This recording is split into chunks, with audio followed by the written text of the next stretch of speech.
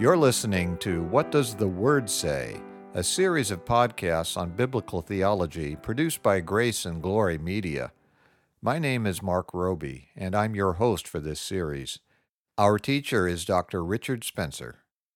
We're resuming our study of theology today by continuing to examine soteriology, the doctrine of salvation.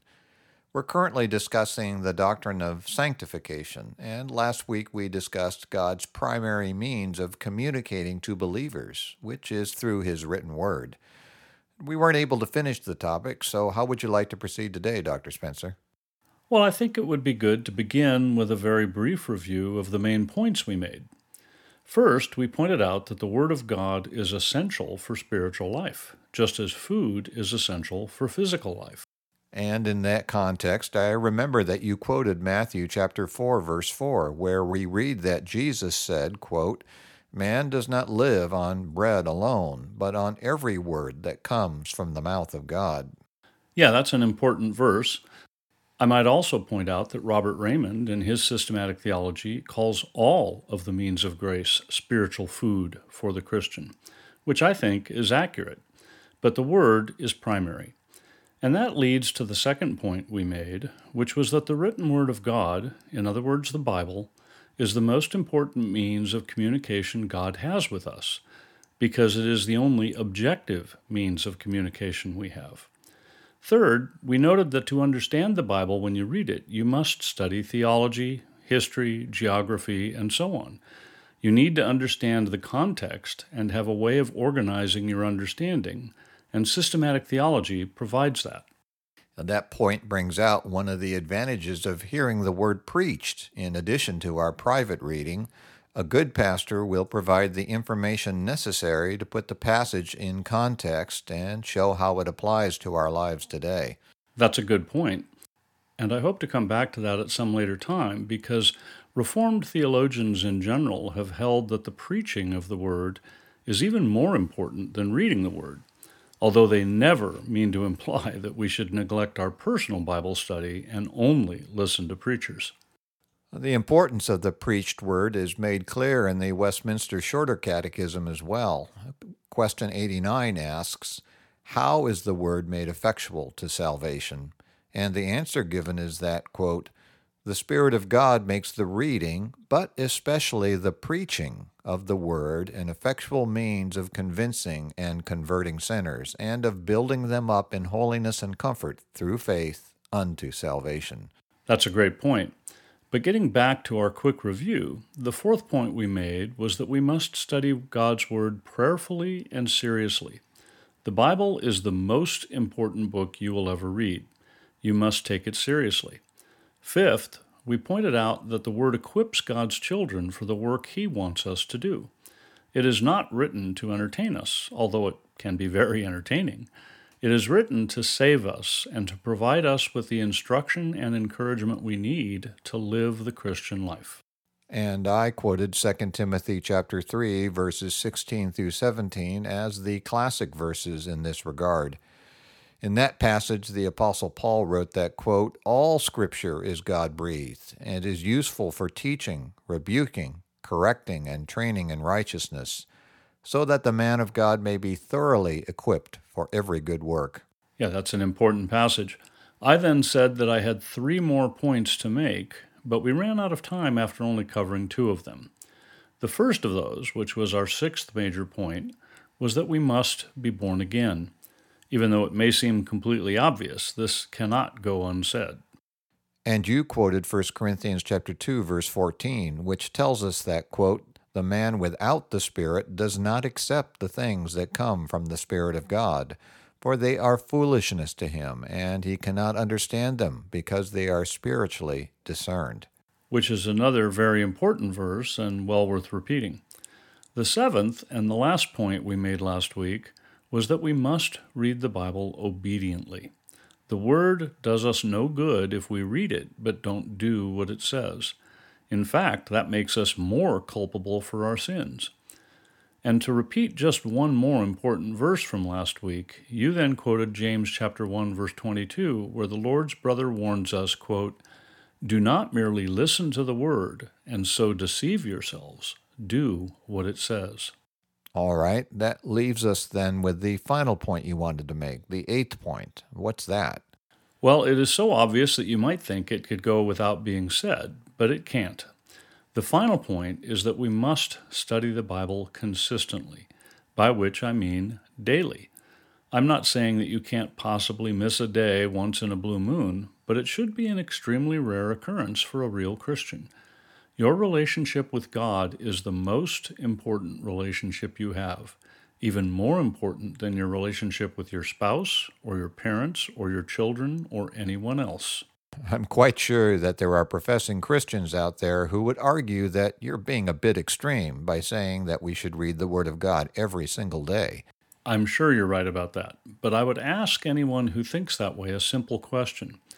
What would you think of a marriage where the husband and wife don't speak to each other for days at a time? I'd say that marriage is headed for big-time trouble. I think that's obviously true. And a person's relationship with God is also headed for big-time trouble if he or she goes for days without hearing what God has to say through His written Word. We can't take a vacation from the Word of God without putting ourselves at serious risk. Don't depend on your subjective feelings. They can be wrong. You can be deceived. You need to read the Word daily. It needs to be a continual part of your life. You need to memorize it. In Psalm 119, verse 11, the psalmist declares, quote, "I have hidden your word in my heart, that I might not sin against you," unquote. You need to meditate on God's Word. In fact, a person's attitude toward the Word of God is one way to define the difference between a believer and an unbeliever. I'm going to guess that you have Psalm 1 in mind when you say that. I do, yes. It's an important psalm, and it isn't very long, so let me read the whole thing. It says, quote, "Blessed is the man who does not walk in the counsel of the wicked, or stand in the way of sinners, or sit in the seat of mockers.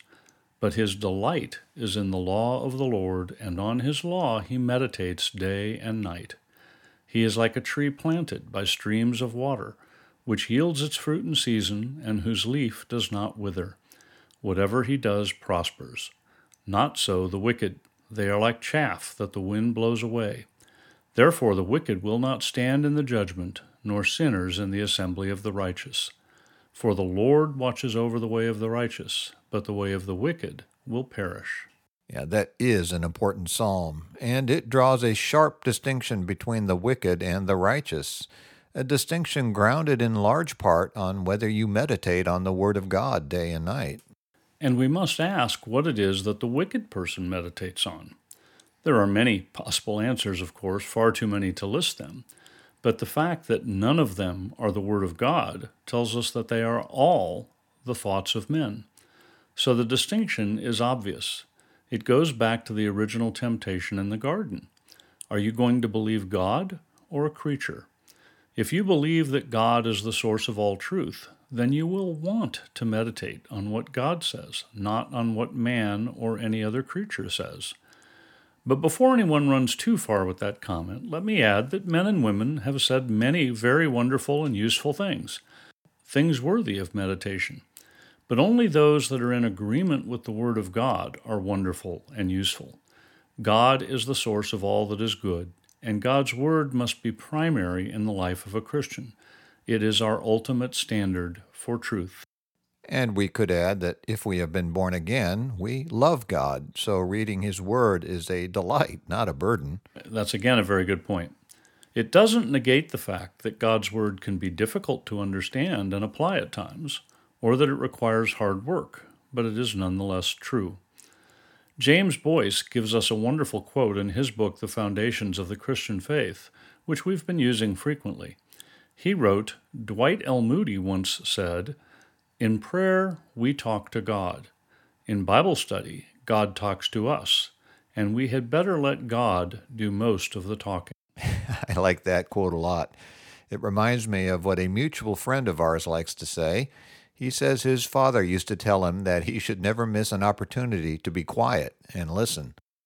It's obviously true that we learn more by listening than by speaking, but of course we have to be careful to whom we listen. There is no better source to listen to than the Word of God. Very well. Are we done discussing Bible study then as a means of grace? We are for now, yes. So I'd like to move on to the other side of the coin, so to speak. As I noted last time, any good relationship involves two-way communication. God speaks to us primarily through His Word, and we speak to God primarily through prayer. Now, I want to stop you right here and bring up a very common question regarding prayer. Given the fact that God knows my every thought, why do I need to pray at all? I certainly can't communicate something to Him that He doesn't already know. Jesus Himself told us, as we read in Matthew chapter 6, verse 8, that our Father knows what we need before we ask Him. Well, that's quite true.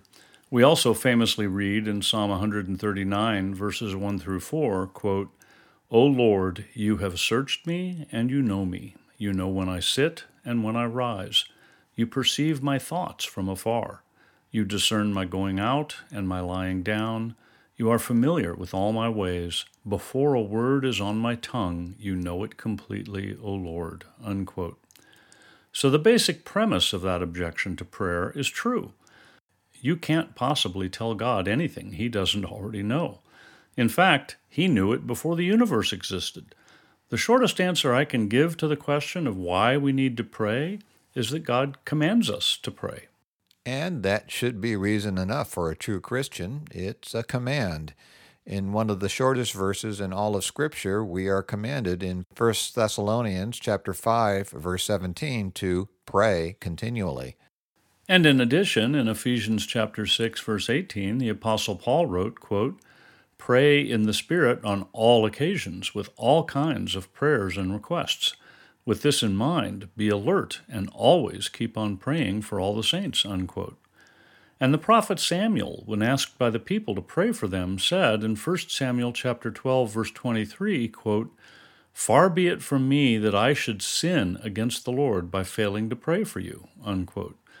We can deduce from that verse that it is a sin for a spiritual leader to not pray for the people over which God has made him an overseer. And we could add that Jesus even commanded us to pray for our enemies. We read in Matthew chapter 5, verse 44, that Jesus said, quote, I tell you, love your enemies and pray for those who persecute you. That's again very true. And in one of the most comforting verses in the Bible, God also gave us a promise regarding prayer. In 2 Chronicles chapter 7, verse 14, God tells us, quote, If my people who are called by my name will humble themselves and pray, and seek my face, and turn from their wicked ways, then will I hear from heaven, and will forgive their sin, and will heal their land. That's a marvelous promise, and our land certainly needs healing. But aside from the fact that God has commanded us to pray and has promised to hear our prayers, which certainly is sufficient cause for a Christian to pray, I think many still wonder why God wants us to pray. He clearly knows what we need and what we want. And there are two main answers to that question.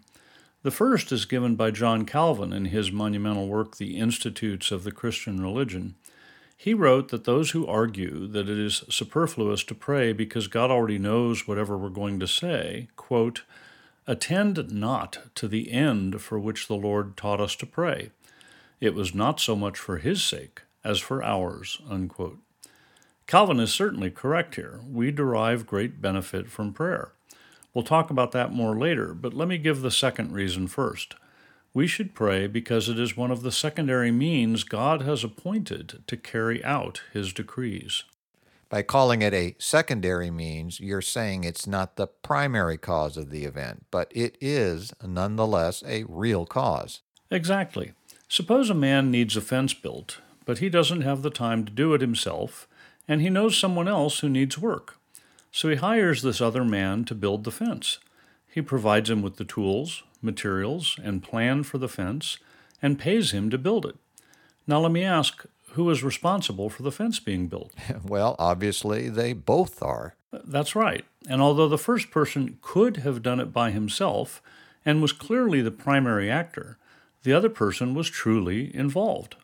This is a poor analogy, but the best I can come up with. God has ordained to use our prayers as a means of accomplishing His work. which has benefit for us, which goes back to Calvin's point, that we are privileged to participate in the work and our faith is built up as we see answered prayer. The theologian Charles Hodge expressed the use of prayer as a means well, and specifically with regard to this objection that there is no need to pray given that God has foreordained everything that comes to pass. He wrote, quote, "It is certain that the Scriptures teach both foreordination and the efficacy of prayer. The two, therefore, cannot be inconsistent. God has not determined to accomplish his purposes without the use of means, and among those means the prayers of his people have their appropriate place. If the objection to prayer, founded on the foreordination of events, be valid, it is valid against the use of means in any case. If it is unreasonable to say, 'If it be foreordained that I should live, it is not necessary for me to eat,' it is no less unreasonable for me to say, 'If it be foreordained that I should receive any good, it is not necessary for me to ask for it.' If God has foreordained to bless us, he has foreordained that we should seek his blessing. Prayer has the same causal relation to the good bestowed as any other means has to the end with which it is connected." That's a meaty statement. People will probably have to think about it for a while. So, given that we're just about out of time, do you have anything else to say before we end for today? Yes, I'd like to read one more quote, this time from J.I. Packer. And this quote does a great job of tying together our study of the Bible and our prayer. It illustrates the two-way nature of this unique form of communication, where we speak to God in prayer and he speaks to us primarily through his written word. Packer wrote, quote, "Does God then really tell us things when we pray? Yes. We shall probably not hear voices, nor feel sudden strong impressions of a message coming through, and we shall be wise to suspect such experiences should they come our way. But as we analyze and verbalize our problems before God's throne, and tell him what we want and why we want it, and think our way through passages and principles of God's written word bearing on the matter in hand, we shall find many certainties crystallizing in our hearts as to God's view of us and our prayers, and his will for us and others. If you ask, 'Why is this or that happening?' no light may come, for the secret things belong to the Lord our God. But if you ask, 'How am I to serve and glorify God here and now, where I am?' there will always be an answer." Yeah, that's a great quote. I especially like the facts that he points out, as we have, that we need to be very suspicious of our subjective experiences, and also that we must ask the right questions when we seek God in prayer. And I look forward to discussing prayer more in our next session. For now, let me remind our listeners that they can email their questions and comments to info@whatdoesthewordsay.org. We'd love to hear from you. You've been listening to What Does the Word Say? Brought to you by Grace and Glory Media. And I'm Mark Roby. In our next session, Dr. Spencer will continue to examine the doctrine of sanctification. We hope you'll join us. The session you heard today is available, along with all other sessions, in the archive on our website at whatdoesthewordsay.org. We also have a free book available to you entitled Good News for All People, written by Reverend P.G. Matthew, founder and senior minister of Grace Valley Christian Center. To request your free copy of this excellent summary of the biblical message of salvation, go to whatdoesthewordsay.org.